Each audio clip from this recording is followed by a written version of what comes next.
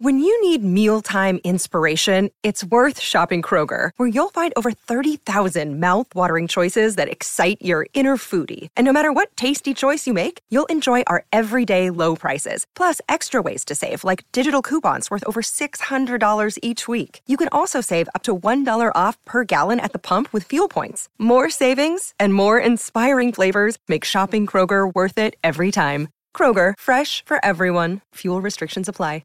Mother's Day is around the corner. Find the perfect gift for the mom in your life with a stunning piece of jewelry from Blue Nile. From timeless pearls to dazzling gemstones, Blue Nile has something she'll adore. Need it fast? Most items can ship overnight. Plus, enjoy guaranteed free shipping and returns. Don't miss our special Mother's Day deals. Save big on the season's most beautiful trends. For a limited time, get up to 50% off by going to BlueNile.com.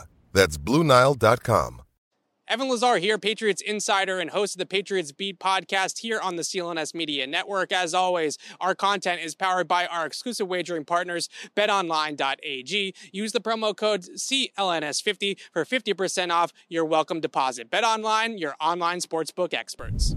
Of the Patriots Beat podcast here on the CLNS Media Podcast Network and on Patriots Press Pass. I'm Evan Lazar, joined as always by Alex Barr. Sorry for the late start here today, guys. RIP to Gino Cappelletti, absolute legend of the Patriots for years, broadcaster, AFL star, really the very first star player, I would say. Yeah. Him and Bo Pelini were kind of the two first stars of New England on the football field.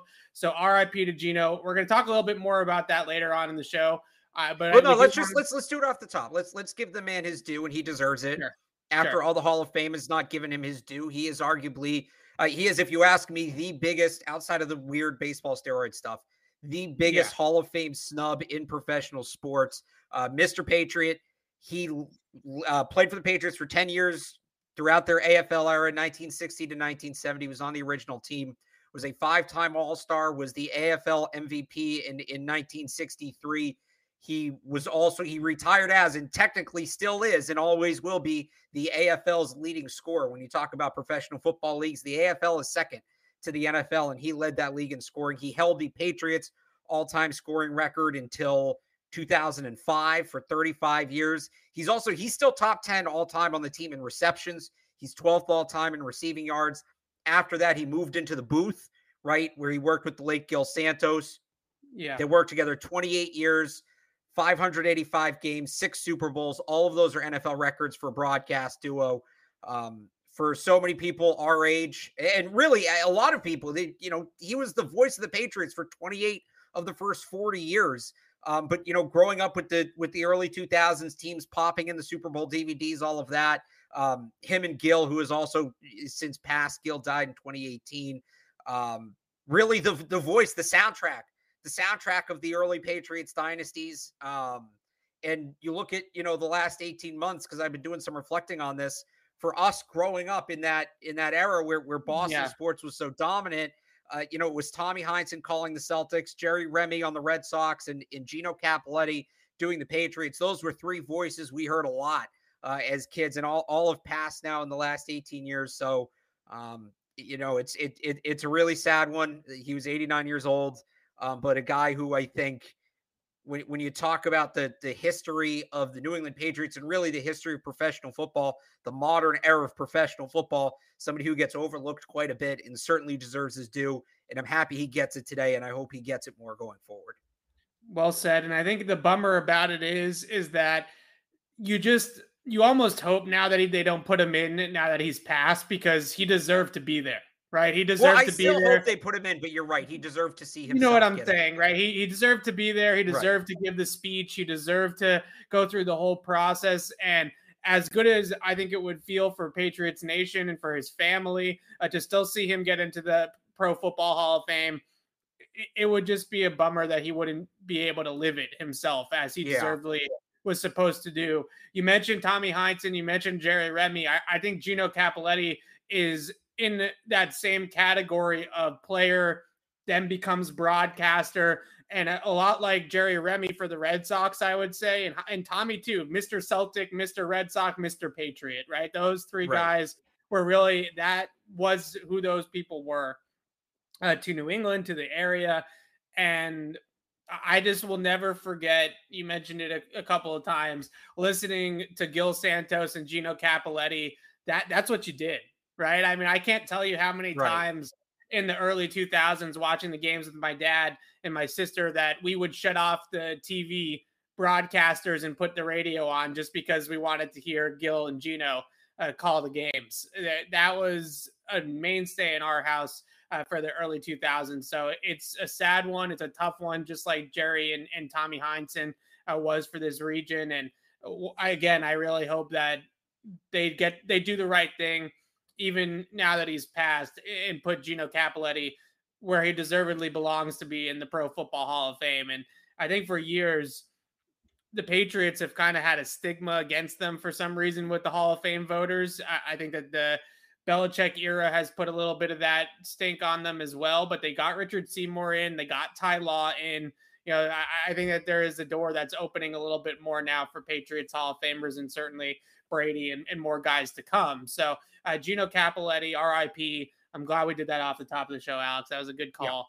Yeah. And, you know, everything else here today that we talk about, it's kind of a bummer, of a damper of a day that's usually very exciting with the schedule release. I also hope that, and I'm sure that they will, they'll wear some sort of patch or helmet decal or something all next year in honor. So if they do, that will be the first time the number 20 appears on a Patriots uniform since Gino retired in 1970. He was the first one to wear that number 20. Nobody's worn it since. So if you ever wonder why, you know, it seems like a pretty common number. The Patriots never have it. That's why. But yeah, I'm sure there'll be a patch. I'm sure there'll be something week 1, all of that.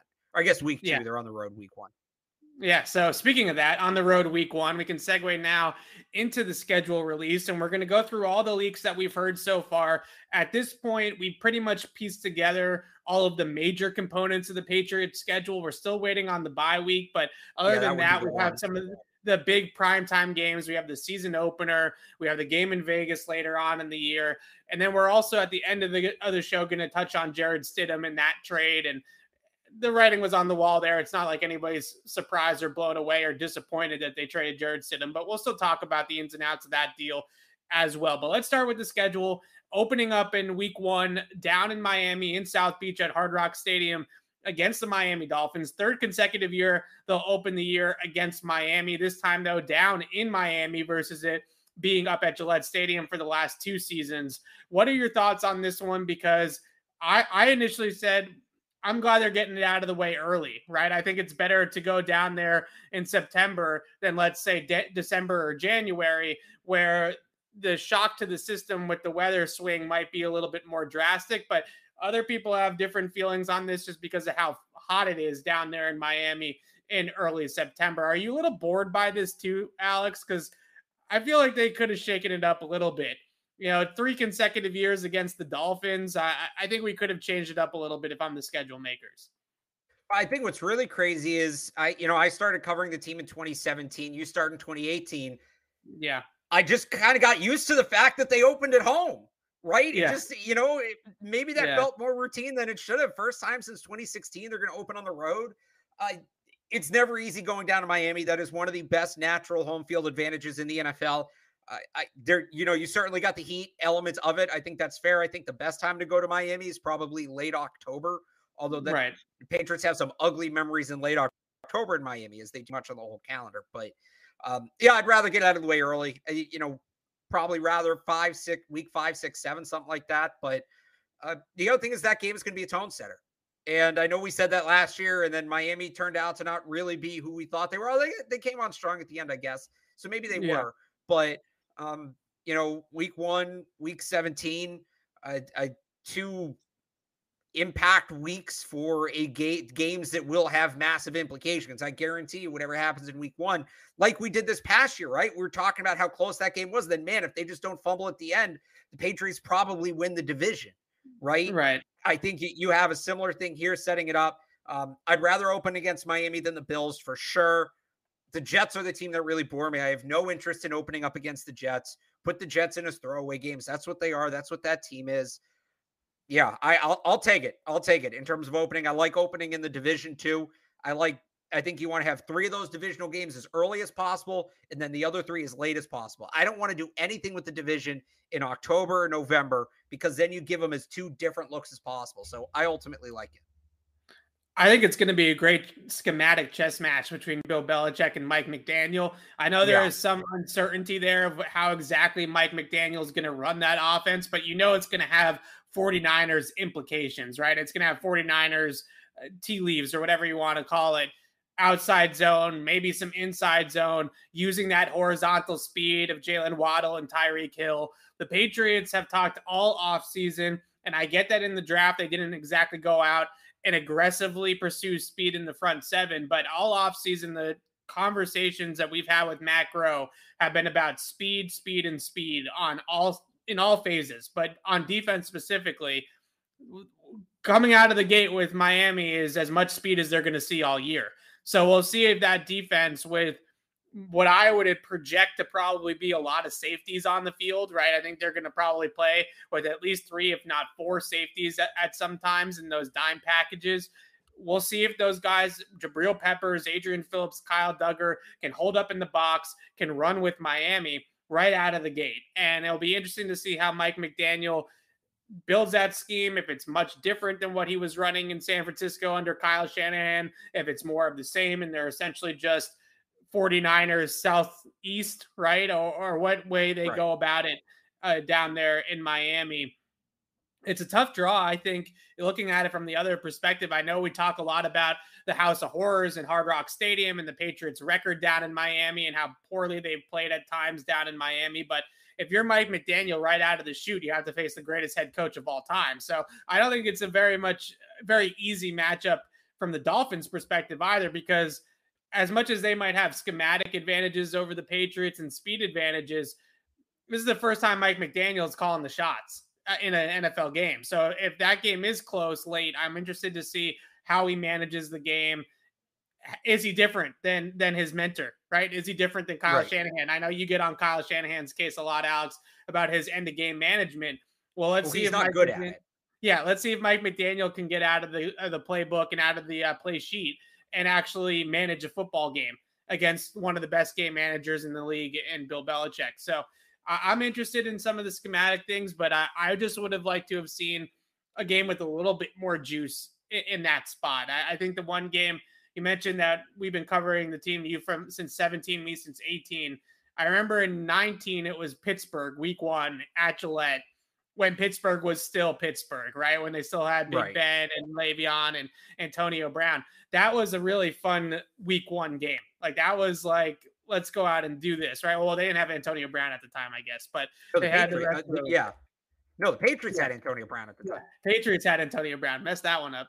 But it just felt like it had a little bit more juice. I think that game was just more fun to me. I don't know. I'm getting kind of sick of seeing the Dolphins in week 1, but nevertheless, I don't mind it all that much from a game plan right out of the chute type of perspective. From a win-loss perspective, I think it's a fine game to have. I just, how many more times is the schedule maker is going to give us the Dolphins in week 1, whether it's here or there? It just seems like it's a little bit redundant at this point. But moving on from the Dolphins in week 1, I think the next big one on the schedule, at least that we know of so far, because we don't know the Bills games yet. So we'll get to those next show. But the next one that I think is the big one is Lambeau. Green Bay against the Patriots in week 4. Aaron Rodgers against Bill Belichick, 4:25 kick in Lambeau, that game of the week on Sunday afternoon. I know there's a lot of discussions among Patriots fans about going out to Vegas to see the Patriots play the Raiders and Josh McDaniels later on in the season, and we'll get to that in a second. But if I'm a Patriot fan, if you've never been to Lambeau and you want to book one trip with your boys and go out to a game, or your girls and go out to a game, I know that Vegas is the more fun trip to make in terms of it's Vegas, but if you're a football fan, if you're a football historian of any kind, going to Lambeau Field is as good as it gets. I mean, that's the Coliseum. That's the Mecca in a lot of ways of the NFL. So if you're looking to book a road trip with your friends to see the Patriots on the road this year, my ticket's to Lambeau. I feel like that's got to be the one that you got to go to.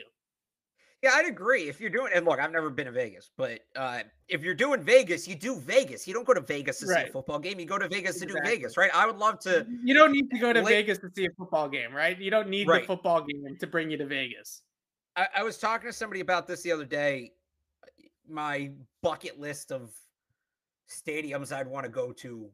Lambeau's definitely at the top of my NFL list. It's probably top 3 of my total list. I actually might get to Yeah. check 2 off this year because the Patriots don't play Thanksgiving weekend. Hopefully going to the Iron Bowl. We'll see how if that works out. But yeah, you got to go to Lambeau. I mean, that's an all-time, sports cathedral. That is Right. football. And not just that, like something about the 4:25 kickoff, mid-October, Green Bay, Yeah. Lambeau Field. The leaves are going to be turning. The air is going to be crisp. How can you not get romantic about football? To quote their quarterback, right? Just saying that sentence just Yeah. oozes football. Like I can feel that breeze hit my face when I talk about that. I'm so into it. So yeah, that's the one that I would go to for sure. Yeah, that's the thing that I what you said at the beginning there. You can go to Vegas at any time of year. You don't need a football game to bring you to have fun in Right. Vegas, right? Like that's a great time no matter where you're going or why you're going out there to the desert. There's nothing like Lambeau Field, and you're not going to go to Green Bay and you're not going to go to Lambeau if you're not going for a game. Like there's no point, there's nothing drawing you to that area unless you're going for a football game.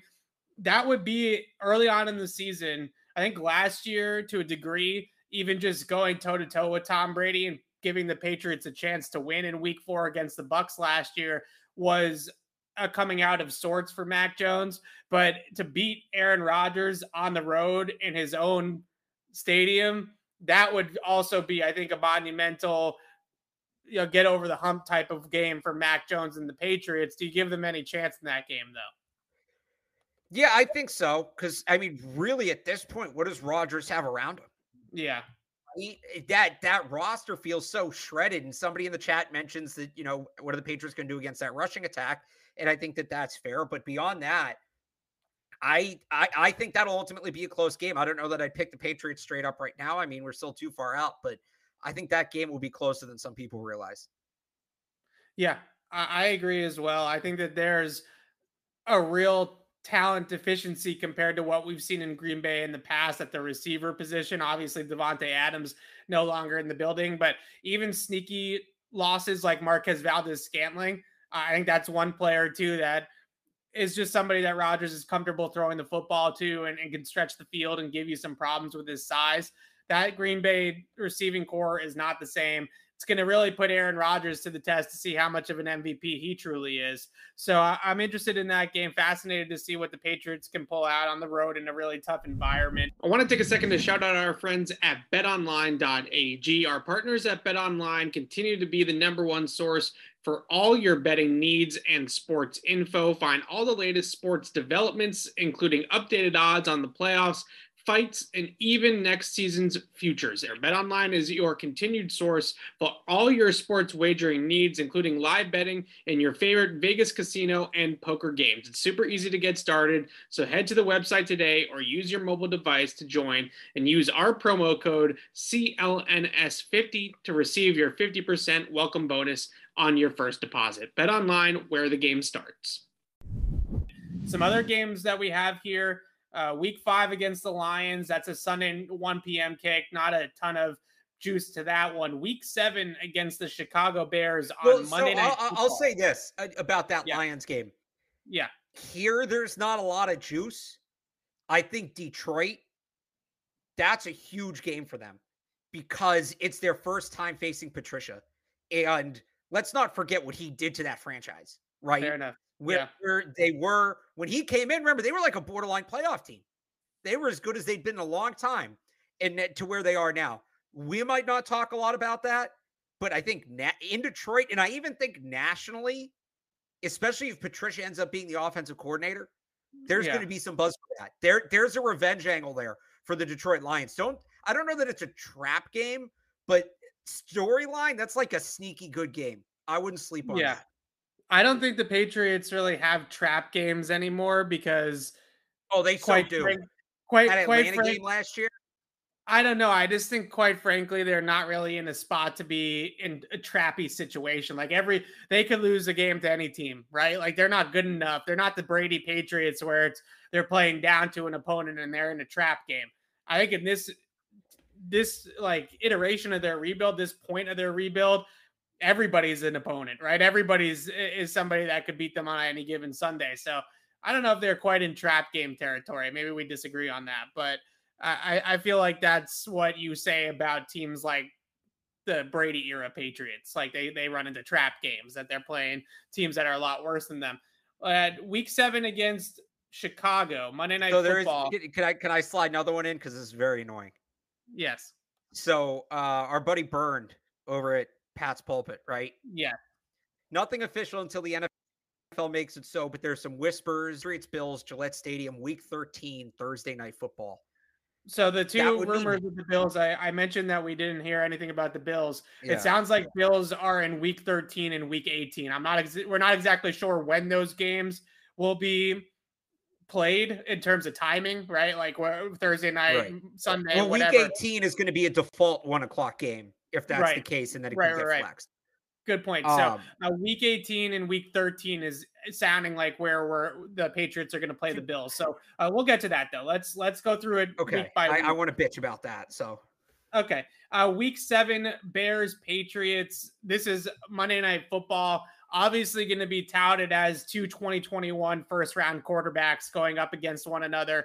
And Justin Fields drafted not that many picks ahead of Mac Jones, right? Just 5 picks ahead of Mac. Or 4 picks, ahead of Mac Jones. Yeah. So there's definitely going to be some Fields Jones. That's going to be the big ESPN, when they put up the graphic before the game, right? It's going to be Mac versus Justin Fields. Does this game have any juice to you though? Because the Bears, I think, are in a really bad spot now. Maybe Eberflus turns that culture around, but I'm not too concerned about Buffalo, about Chicago in that Week 7 game, especially here at Gillette. Yeah, I'm really surprised. This game screamed Thursday night to me, where you have that kind of player storyline, but it's not, at least the Bears aren't a quality opponent.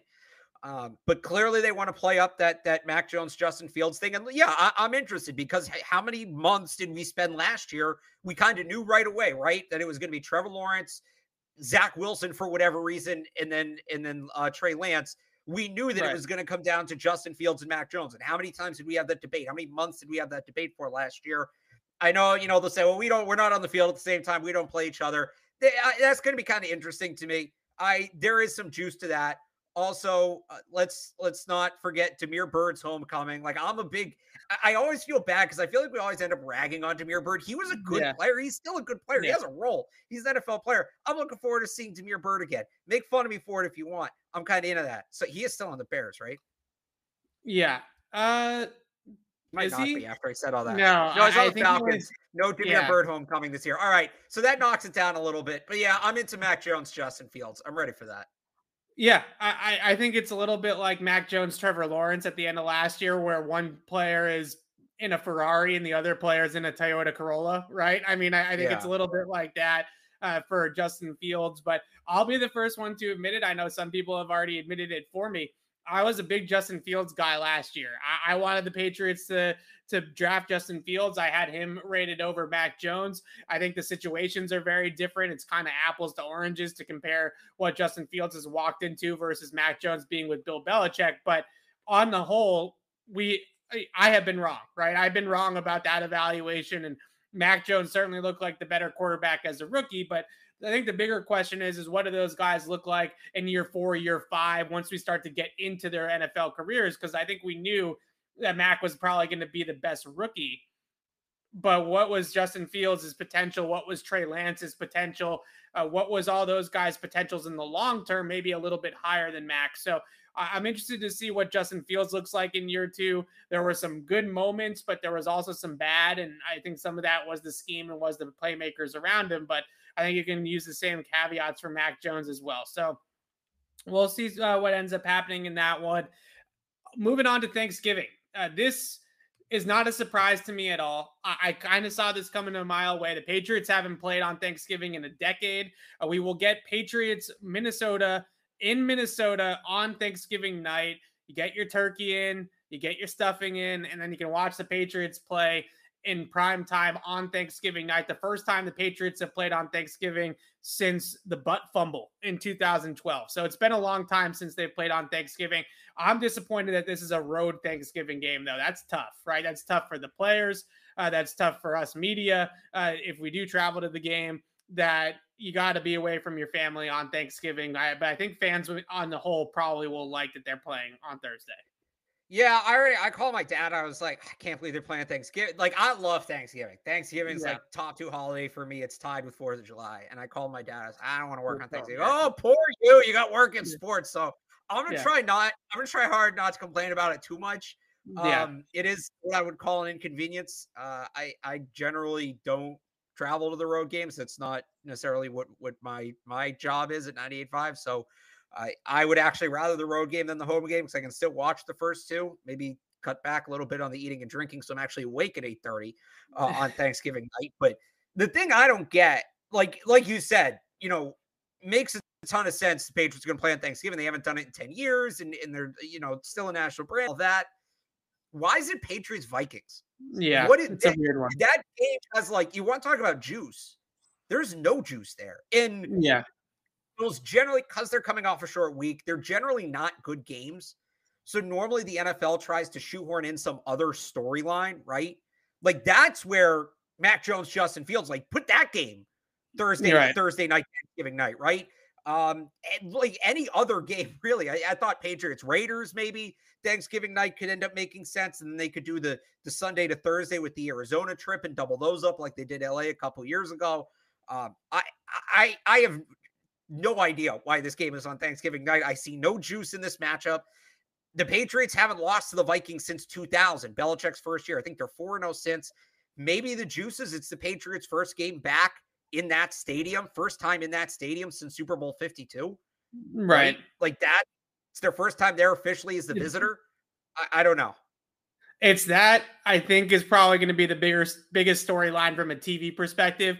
And then on Twitter, you're going to get all the jokes about Mac Jones and Kirk Cousins being the same person, right? Like that. Those are the 2 storylines that I can come up with is how many people That's over not even juice though. I'm not saying it's juice, but I'm just saying it's content, right? Like how many people over the last couple of years have compared Mac Jones and said he's Kirk Cousins, right? Like everybody under the sun has used that player comp at one point in time for Mac Jones. It'll be interesting to see what that game does bring at that point of the season too, because the Vikings at that point of the year, I think they were pretty much out of it last year in terms of the playoff contention. We'll see about what the Patriots are like this year. Obviously a better division, things like that. The one other thing I'll say about it, just from a selfish perspective, I don't even know if I can eat turkey on Thanksgiving now because I'm one of those people that downs a bunch of turkey and then falls asleep, right? I mean, I thought you don't like turkey. I thought we had this debate.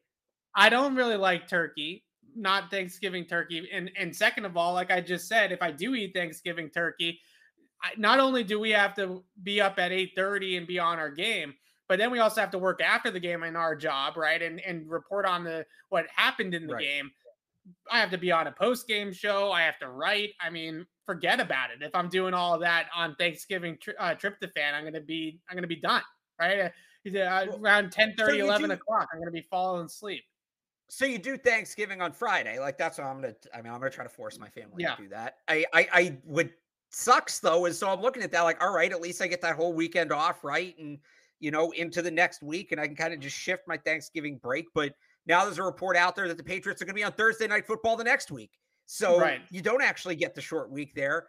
I want to go to Alabama. I want to go to the Iron Bowl. Just give me 1 week 12 bye. That's all I look for. That's the first thing. That's the only thing I ever look for. I want the week 12 bye. It's in Tuscaloosa this year. It's at Bryant. I'm sorry. I'm bitching about my personal problems, but why back to back? Why do you have to do that? The schedule really doesn't matter. The schedule is all about personal problems, 100%. No, that's a really good point. I think we're reporters. It's our job to keep, ourselves out of the story. But this is the one time of year where I just want to go to the Iron Bowl, man. I just want to see it. It's a spectacle. I just want to go. This is for anybody, whether it's us, whether it's people watching and people listening. This is the schedule has really nothing to do about like the players don't really care when they play teams, right? A schedule is the schedule, right? But what it really matters is when's the bye week? Are you playing on Thanksgiving? Are you playing on Christmas? Are you playing on New Year's? How does the whole schedule kind of work out for your personal life? Honestly, like that's the biggest thing, even to the players and the coaches, I would say, that look at the schedule when it comes out. So definitely not doing a vegan Thanksgiving. No. We can't have that. But yeah, energy drinks, maybe a late coffee run. We're going to have to incorporate some caffeine in my diet on Thanksgiving if I'm going to cover a game on Thursday night, as it sounds like I am. So moving on here to week 13, you just mentioned it, Alex. Good segue. That's a pro segue right there. Sounds like it's going to be the Buffalo Bills in week 13. And it sounds like the Patriots are going to be playing back-to-back Thursday night games. So in some ways, it's not terrible because it's the same time off, right? You're going week to week, just like you would go Sunday to Sunday.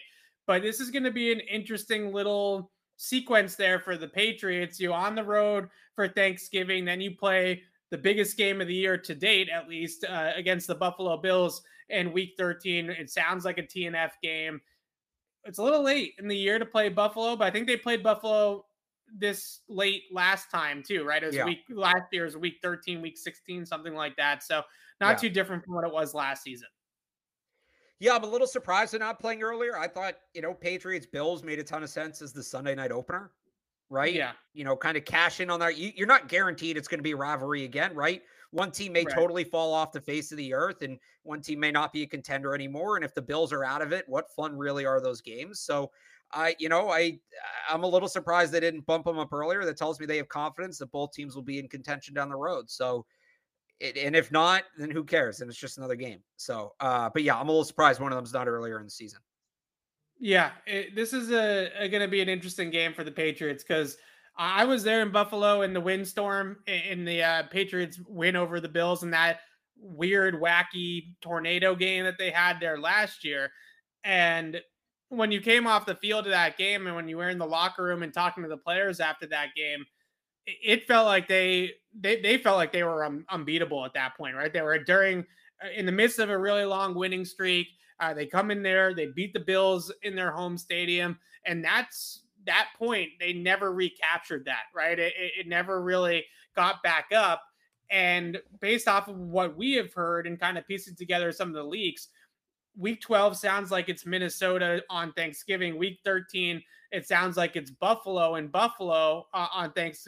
Thursday night, or not necessarily in Buffalo, but on Thursday night. It wouldn't surprise me if the Patriots then have a bye in Week 14 this year again, and then they have that Week 15 out in Las Vegas against the Raiders. It's setting up very similarly for the Patriots as it did last year, where even if you get a statement win in Buffalo, then you have the whole bye week thing again, and you get a little bit worried about them letting go of the rope again like they did last year. I think too. I mean, I was kind of looking for Vegas and Arizona are both kind of heavy trips, right? Yeah. Remember in 2020 when they had, the two games in LA, right? I don't remember which order they played them in. I think they played the Chargers first, right? They played the Chargers on Sunday night, and then they had the Rams on Thursday, like the next week, so they could do it as a one-off. I was kind of thinking and hoping we might get that with Arizona and Vegas. I know they're not in the same stadium close, but those are, I believe, the only two West Coast road trips, right? In 2020, they also had to go out to Seattle. They did that earlier in the year, but knocked those two out in one. Now it looks like they've got to do two separate West Coast road trips. You hope those are spaced out. Obviously, we're keeping an eye on when that Arizona game is. You want it within the first 6 or 7 weeks of the season, depending on when the Cardinals bye is for the DeAndre Hopkins suspension. But I Thursday night bye in late November, early December. That sucks because a lot of this, and I think this was part of it last year. I hardly think it was the only reason they collapsed. I don't think it was the main reason they collapsed, but we know this. Pro athletes are creatures of habit. We all are, but pro athletes, they like their habit. They like their routines, all of that. The Patriots went through a stretch at the end of last season where it was like Monday night, or it was Thanksgiving week. So like Thanksgiving week and Christmas week, even if you play Sunday at 1, the week is different because of the holidays.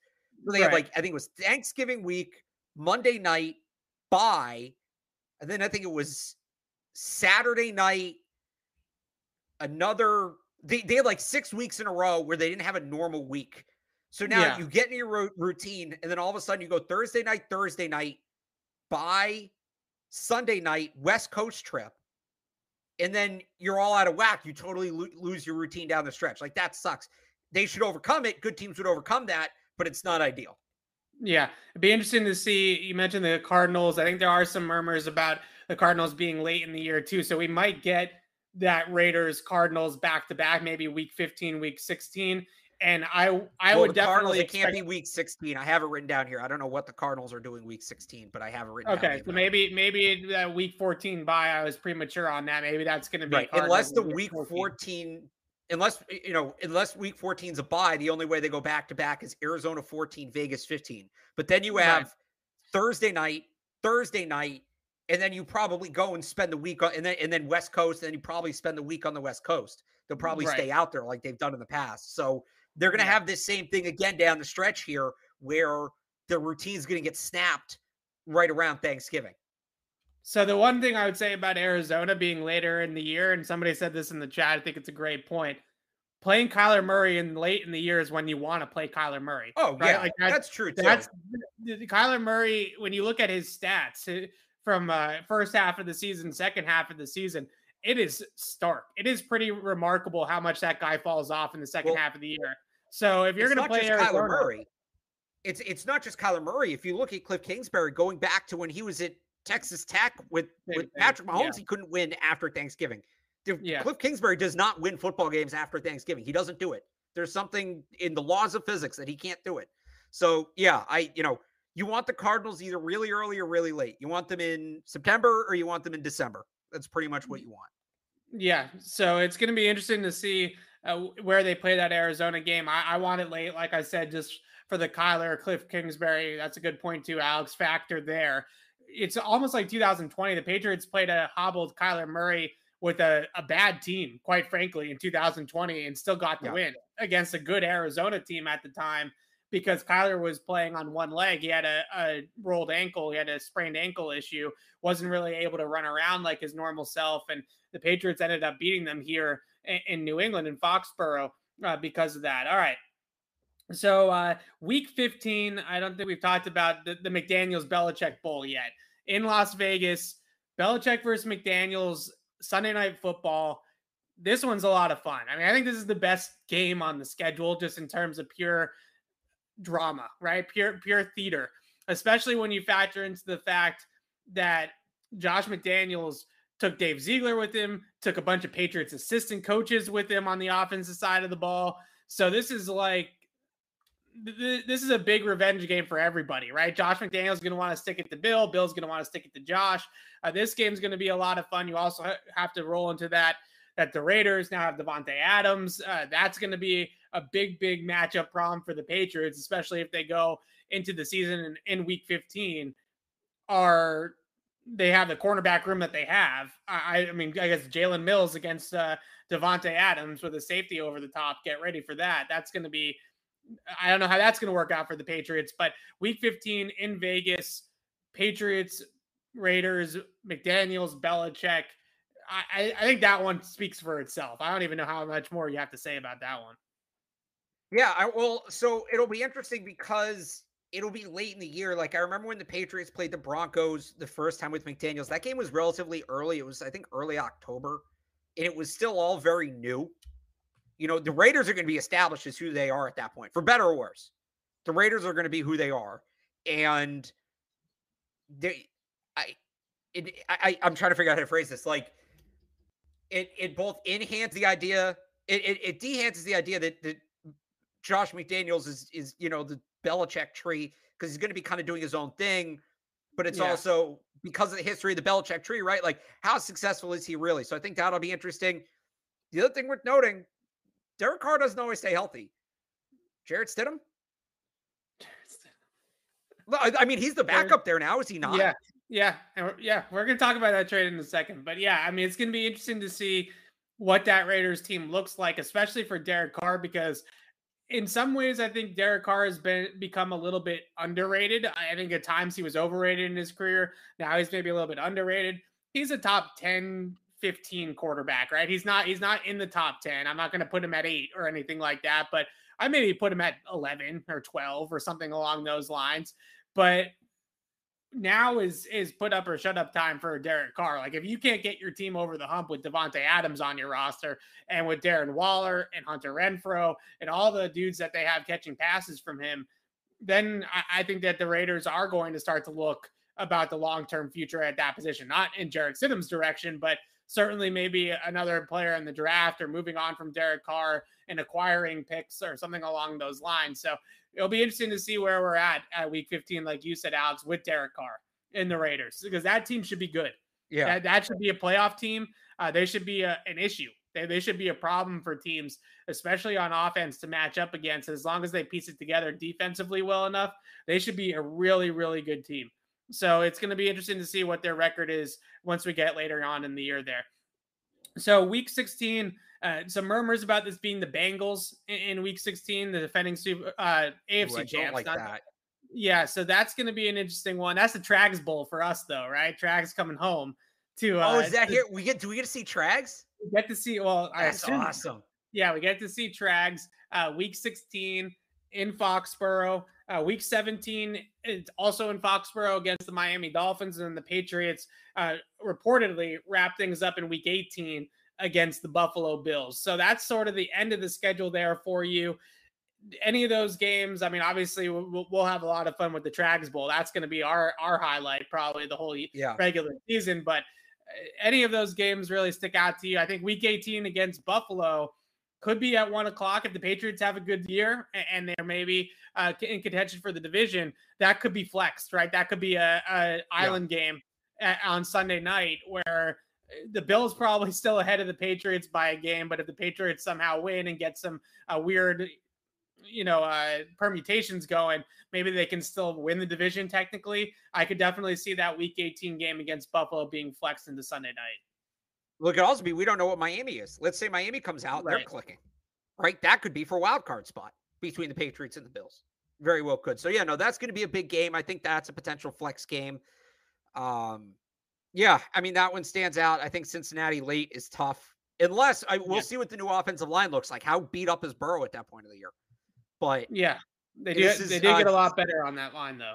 Yeah. The interesting thing, if it all plays out this way, will be the first time the Patriots open and close, like both, on the road since 2016. It's a little tougher when you do that. Those are big games. Those are big emotional games. It helps to be at home at those games. Patriots have had that for almost half a decade now. Last year was the first time in 4 years they didn't close at home, and then this year will be the first time in 5 years they don't open at home. Yeah. So it'll be interesting to see. I think that week 18 game against Buffalo is going to be one that has the chance to have a lot of juice. We'll see if the Patriots hold. It's interesting. Maybe the MVP race is close, and for one of those quarterbacks, and maybe Mac Jones just needs a little bit more to put him over the top. And we'll see if the other guy can come in and pull off the upset. Yeah, it'd be interesting to see if that game has juice from a Patriots angle, right? Like Buffalo's going to be right there. They're going to be playing for something in week 18, or maybe nothing because they're resting all their guys because they've already clinched everything that they could possibly clinch. The Patriots got to hold up that end of the bargain to make that game in week 18 as fun as it could possibly be. So we'll see what ends up happening there. That's the rundown of the schedule. The bye week will be in there somewhere. We're still waiting on confirmation of when exactly the bye week will be. But not week 12 though, or 13. That's kind of the template. That's kind of the outline, if you will, of the Patriots schedule as we know it right now. And these are all confirmed leaks, I should say, from reputable reporters. We're not going off of. Well, no, they're unconfirmed. They're unconfirmed because the official thing is at 8 tonight. Sure. They're unconfirmed leaks from reputable reporters. We're not going off of, the NFL leaks _ right? Like that's not what we're going off of here. So hopefully that ends up being. So hang on, let's run. So off the unofficial reports, we have games week 1, 4, 5. Do we have 6 or no? No, I don't think we have 6 yet. Okay. So 1, 4, 5, 7, Yes. 12. Do we then jump to 12? Yeah, 12, 15, and 17. 12, 13, 15, 16, 17, 18. So yeah. right now for bye weeks, we're looking at 6, 8, 9, 10, 11, 6, 8, 9, 10, 11, 14. I'll take, nine's the perfect bye. 9, or I think I said 10 too, right? 9 and 10, like that's 9, 10, 11. That's where you want to be right there. You want it to be as close to you want it to be later in the season, but as close to the middle as possible. So that's, again, with the 18-game season, 9 or 18-week season, 9 would be right in the middle. I'd take 10 and 11 too. Actually, not 11, because then you get shortchanged a long week because you're on Thursday Night Football the next week. So 9 or 10. Fingers crossed. 9 or 10 for the bye week. 9 or 10 is the preferred bye week. And we want to talk about one more Patriots thing. We're going to talk a little Boston sports, but right now it kind of hurts to talk about. Oh, wait, no, we missed a huge thing with the schedule. We missed a huge thing. Okay. Oh, no. What is the schedule? Oh, no. Generally, NFL teams will tie uniform news to the schedule release. This is the thing that happens around the league. The Patriots don't do it because they don't really have alternate uniforms. They got to go with the Reds on Thanksgiving, right?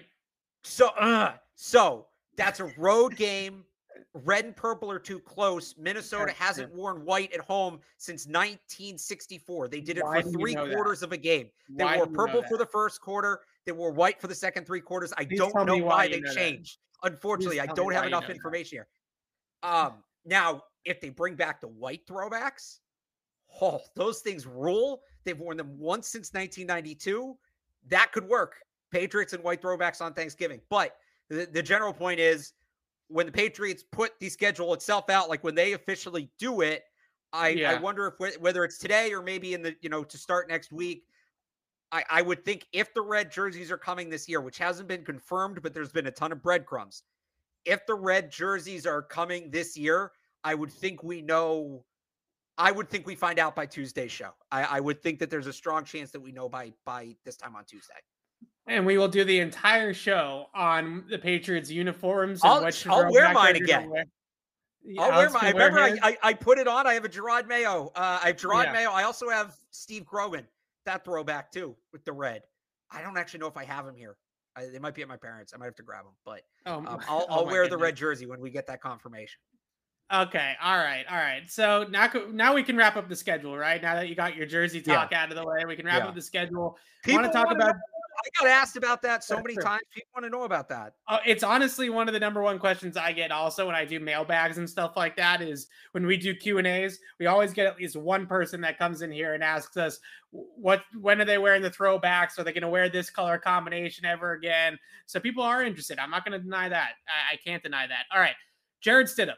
The Patriots this morning reportedly trading Jarrett Stidham to those Las Vegas Raiders for a day 3 pick swap, a 7th-round pick in Jarrett Stidham for a 6th-round pick in 2023 is the official deal.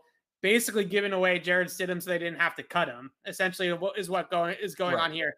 No surprise whatsoever that the Patriots made this move after drafting Bailey Zappi. Really, since 2019, the Patriots, there was some hope for Jarrett Stidham in that 19 training camp and preseason. He looked good as a rookie.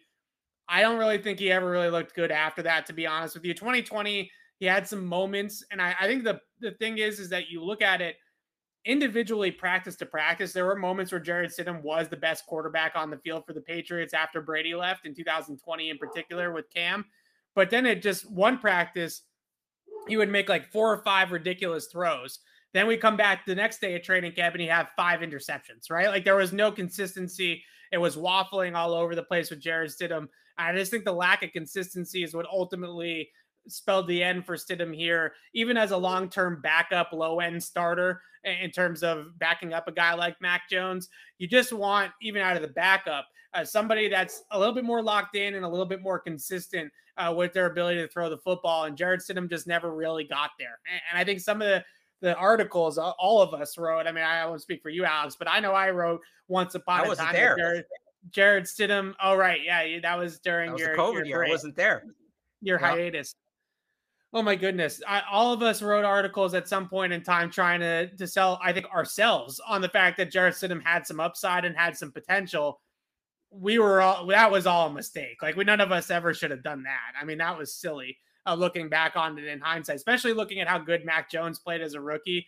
Jarrett Stidham was so far from even that. So I just think that was a big mistake. What was your take on the Stidham trade? I wish we still had the video. Do you remember? Because we were live on the air when they picked Stidham. Do you remember my reaction? Yeah, you did not like the pick. Yeah. I shot my head back. I slinked down in the chair. This is what Jarrett Stidham was always going to be. A fringe backup. And Bailey Zappi is better now than Stidham ever was. Yeah. They gave it a shot. I don't necessarily think the 2020 season goes any differently if they don't bring in Cam Newton. They got something for him. It's great. McDaniel's probably helping them out, doing them a favor, probably doing Stidham a favor too. Yeah, giving him a job. I don't know how long Stidham's on the market. If he gets cut, he's probably waiting a little bit. So I'm happy they got something for him. I also let me point out this. When we did the show on Tuesday, what did we talk about at the end of the show? Patriots are probably going to add a tight end, and they were probably going to move Stidham. Since that show, they've added a tight end, and they've moved Stidham. People should listen to us. Nice. And that was not inside information. That was just inferring. That was just knowing how the Patriots operate. So I'll go one step further here. In the past, we've seen the Patriots make a point of keeping 4 quarterbacks on their roster for camp. Bill Belichick talked about that last year when Stidham got hurt and they signed Jake Dogala. He talked about we need the numbers. Maybe that's to Eric King.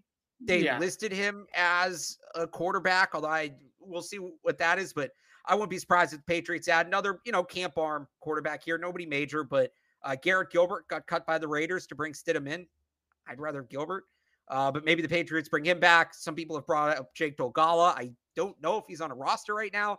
But I wouldn't be surprised if between now and July 20, whatever it is that training camp begins, if the Patriots don't bring in another quarterback. Jake Dogala is on a roster. Evan, you want to guess what team Jake Dogala is on? Green Bay Packers. He was at one point, but no. No, he wasn't. Yeah, that's why I guessed them. They do wear green. The New York Jets? Nope. Oh. Who else wears green?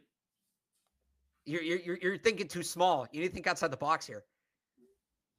Oh God, is this like a CFL team or something like that? It is the Saskatchewan Roughriders. Oh my God. And the CFL season just began, so I would imagine that they're not letting him go anytime soon. So the last thing I'll say about this Jarrett Stidham trade, I don't want to rag on the guy too much, but I actually think that he has some potential to at least last in the league as a backup. That guy, I don't really know if he has the drive or the want to, though. Like, what's the show that you always talk to me about? Blue Mountain State, Alex Moran. Alex Moran. Is Jarrett Stidham not an Alex Moran type, right? Just a guy that is very, very content with being an NFL backup quarterback, right? That's very content with being on a roster, having a good time, hanging out with his wife. Like that's Jarrett Stidham's life, right? I don't know if Jarrett Stidham is in the lab at 6 a.m. Working out and throwing the football and working with Tom House and doing all these things. He did work with Jordan Palmer for a little bit, I think, but not a whole lot of want to or drive there from Jarrett Stidham, which I think has really hurt him in his career. Last thing, 2019 draft, Alex, horrible. Looks absolutely horrible. I hate doing this. Like, it's one of my least favorite things to talk about, but it is a talking point that's going to come up. Basically, Damian Harris is it, right? You have Whoa, Jake Davis. Okay. You have N'Keal, you have Juwan Williams, you have Damian Harris, you have Chase Winovich, and then you have I have it right here. Do you want me to read it off? Yeah, it's not pretty, but do it. N'Keal Harry in the first, Juwan Williams in the second, Winovich Harris, Yodny Kajust in the third, Stidham and Yelder Froholt in the fourth, Byron Cowart, Jake Bailey in the fifth, Ken Webster in the seventh. So Byron Cowart, not terrible. Like, that's an end of the roster player that I think when healthy can make a team. But man, you look at that top of that draft. Really, Damian Harris is the only player that's played and played well. Winovich had some windows. I mean, he had 11 sacks in 3 years. That's not nothing. Here's what I would say: if we want to hold a referendum on the 2019 draft, I know people can't wait to put the final nail in this coffin. Yeah, today's not that day. You don't need to take a victory. Like Jarrett Stidham, we knew, most of us, those who had their head on straight, knew when they took Stidham, this is all he was. He was a career backup. This is how it was always going to end. Yeah. Like you don't need a victory lap on Jarrett Stidham. You didn't. I just think what's crazy about it is that in most likely scenario, Nikhil, Jawan, they already traded Chase Winovich. They've already traded Jarrett Stidham. All those guys are not only going to be, not really great draft picks for the Patriots, but they're also all going to be shipped out by the team before their rookie contract. Froholt's not on the team. You look at all their first through fourth round. It's the guys left are Cajuste, Harry, and Wood. So that's what I was saying. Like, if you want to hold your referendum on the 2019 draft class, you don't have to wait much longer. You can do it when Juwan and when Nikhil are gone, which is coming. Very soon. That's when you get to do it. You don't need to do it today. There's no reason to do it today. You just look like a hater doing it today. Nobody thought reasonably that Jarrett Stidham was going to be the saving grace of this draft class. He was never going to get a second contract. This is who he was always going to be. Do your victory lap when they get rid of Nikhil or they get rid of Juwan. Those guys were brought in to bridge the gap and hopefully help save the franchise. We're not doing the 2019 draft class sucked because of Jarrett Stidham. It's not what any of this is. That's not what any of this ever was. All right, that wraps the show from a Patriots perspective, but don't log off because we got to do a few minutes on of the Boston Sportsman. I don't even want to do it, quite frankly, Alex. Like, I don't want to talk about this. I want to do it. Here's your referendum. Let's do our referendum. Let's talk about inability to build a roster. Let's do this right now because this has been a problem for the Boston Celtics since the end of the Big Three era. This team does not, has not, will not value rebounding or size. And I know it's the modern game and shooting threes and all of that. It is basketball. Size matters. You can't teach height. And look, he's had a great playoffs. They got 6'8" Grant Williams down there on the block. Yeah. There is no reason for that. That should be Tice, or I get Robert Williams can't play 25 minutes. I get it. He can't give you 5 at this point. You can't dress him just in case. I mean, rebounding matters. And it's killed this team time and time again for the last 5, 6, 7 years. You go back and you look at their worst losses. They all have the same thing in common. The other team just cleans up on the offensive glass. 17-5 last night in favor of offensive rebounds, including the killer. I know people want to knock Marcus Smart tonight. He's not innocent in all of this. He's certainly not. But the problem in that game, it was a roster construction issue. When it comes to rebounding, it was a coaching issue as well in terms of who they had on the floor in that minute. And also, I would say ahead of Marcus Smart, I'm not blaming Jaylen Brown for this, but they took Jaylen Brown was red hot. They took him off the floor for 5 minutes to start the fourth quarter. There was no reason to do that. They were coasting. They thought they had that game won. They had a chance to twist the knife. Instead, it got flipped back on them. So there's a number of reasons they lost last night. Rebounding, coaching, Marcus Smart, all of it. That was a pathetic showing, but it was not a departure from what we've seen from this team for the last 5 years.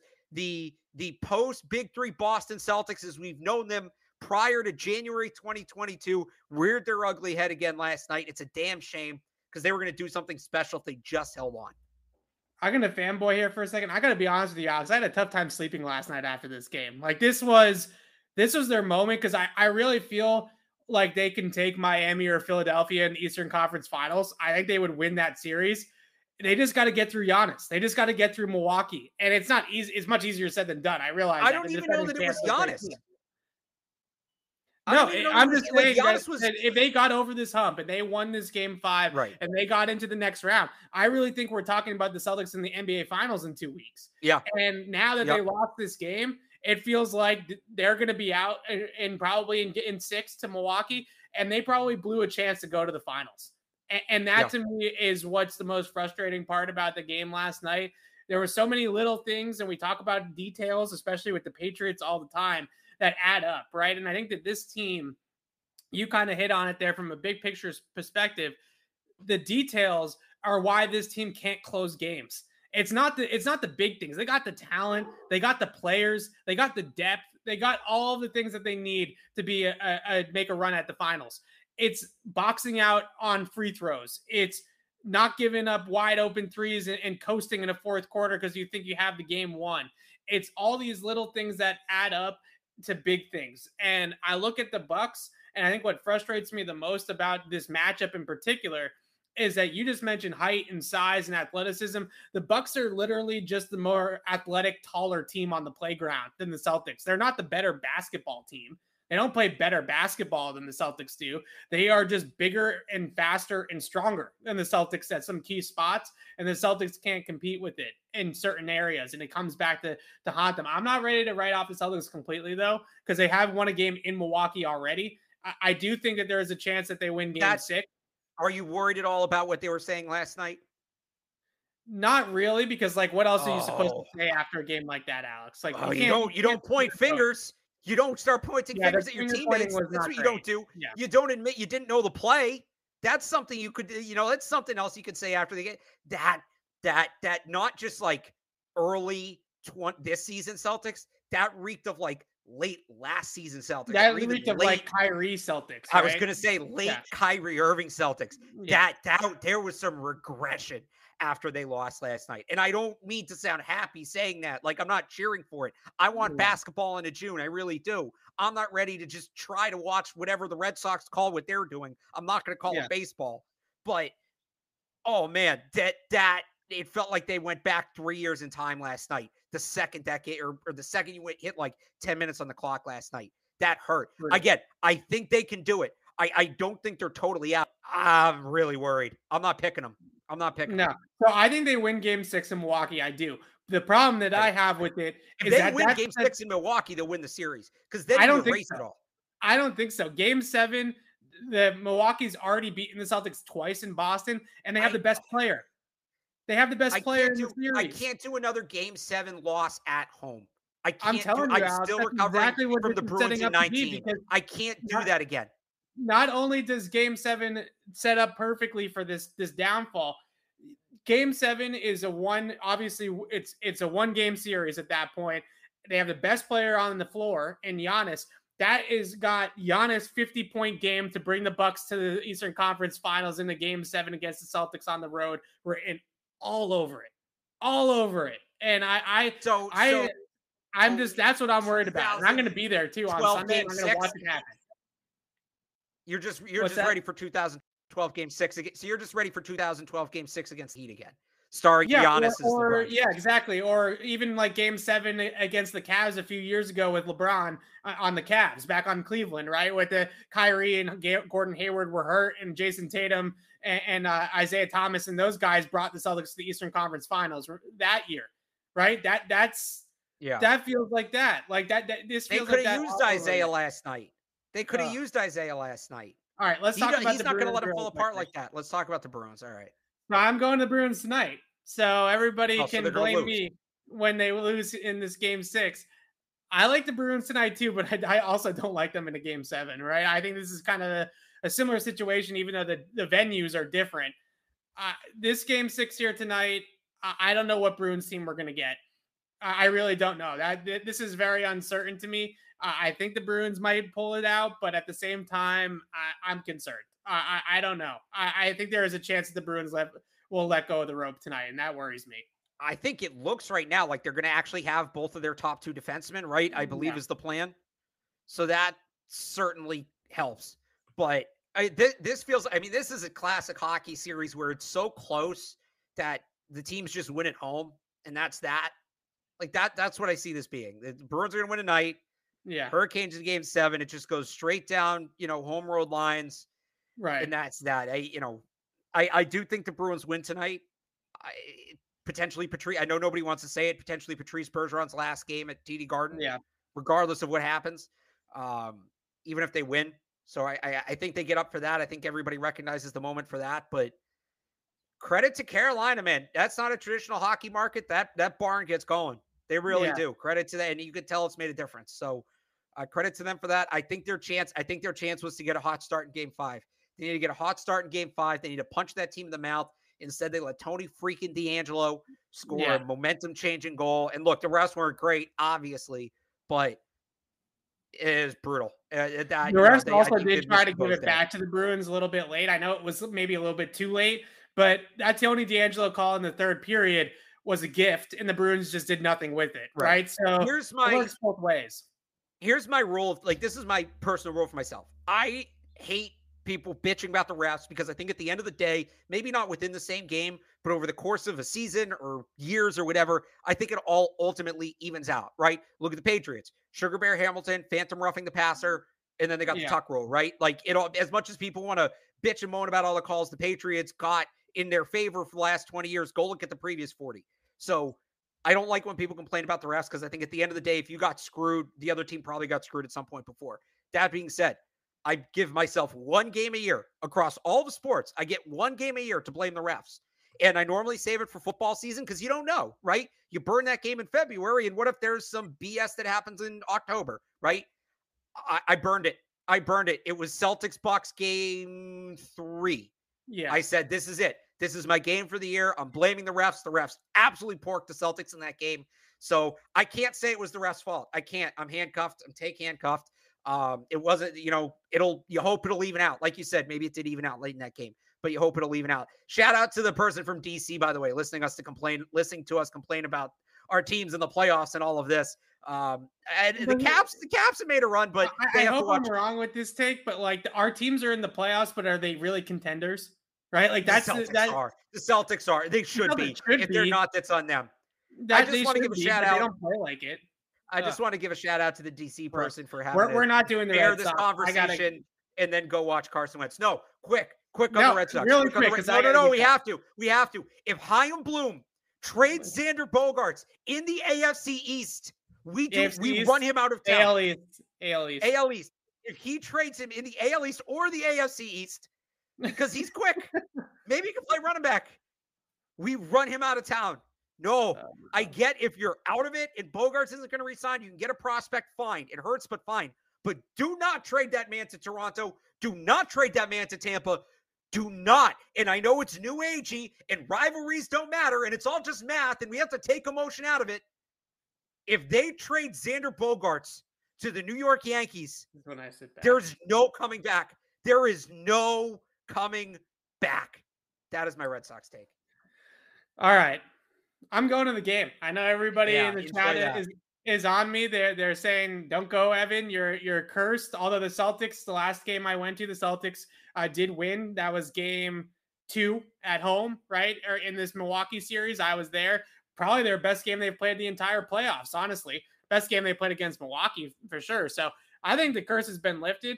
I'm going to the game. I don't care what any of you say. And Alex and I will be back on the podcast on Tuesday to break down the defensive side of the football. On Tuesday's show this week, we talked offense. We went position by position all the way through the depth chart, all the way through the 90-man roster, and discussed all the different options, permutations, all the different things the Patriots could possibly run into on offense. We're going to do the same thing on defense. We're also going to talk about special teams on Tuesday, and then next Thursday, we'll do a Q&A or something like that along those lines. So Tuesday, Thursday again next week. NFL schedule release in under 3 hours here, T-minus 3 hours roughly to the NFL schedule release. So I'm sure Alex will have plenty of content on 98.5thesportshub.com.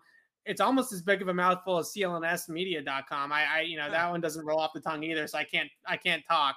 But both of us will have schedule release content, instant analysis, all that kind of stuff for you guys this evening and tomorrow. So go and make sure you check out both websites to get all of that content over the next couple of hours. Thanks so much for humoring us with the Boston Sports Minute and for listening to the podcast here today and this week. And we'll see you guys next week. Go Bruins, go Celtics. And let's hope that the game 6s extend to game 7. See you guys next week. Go game 7.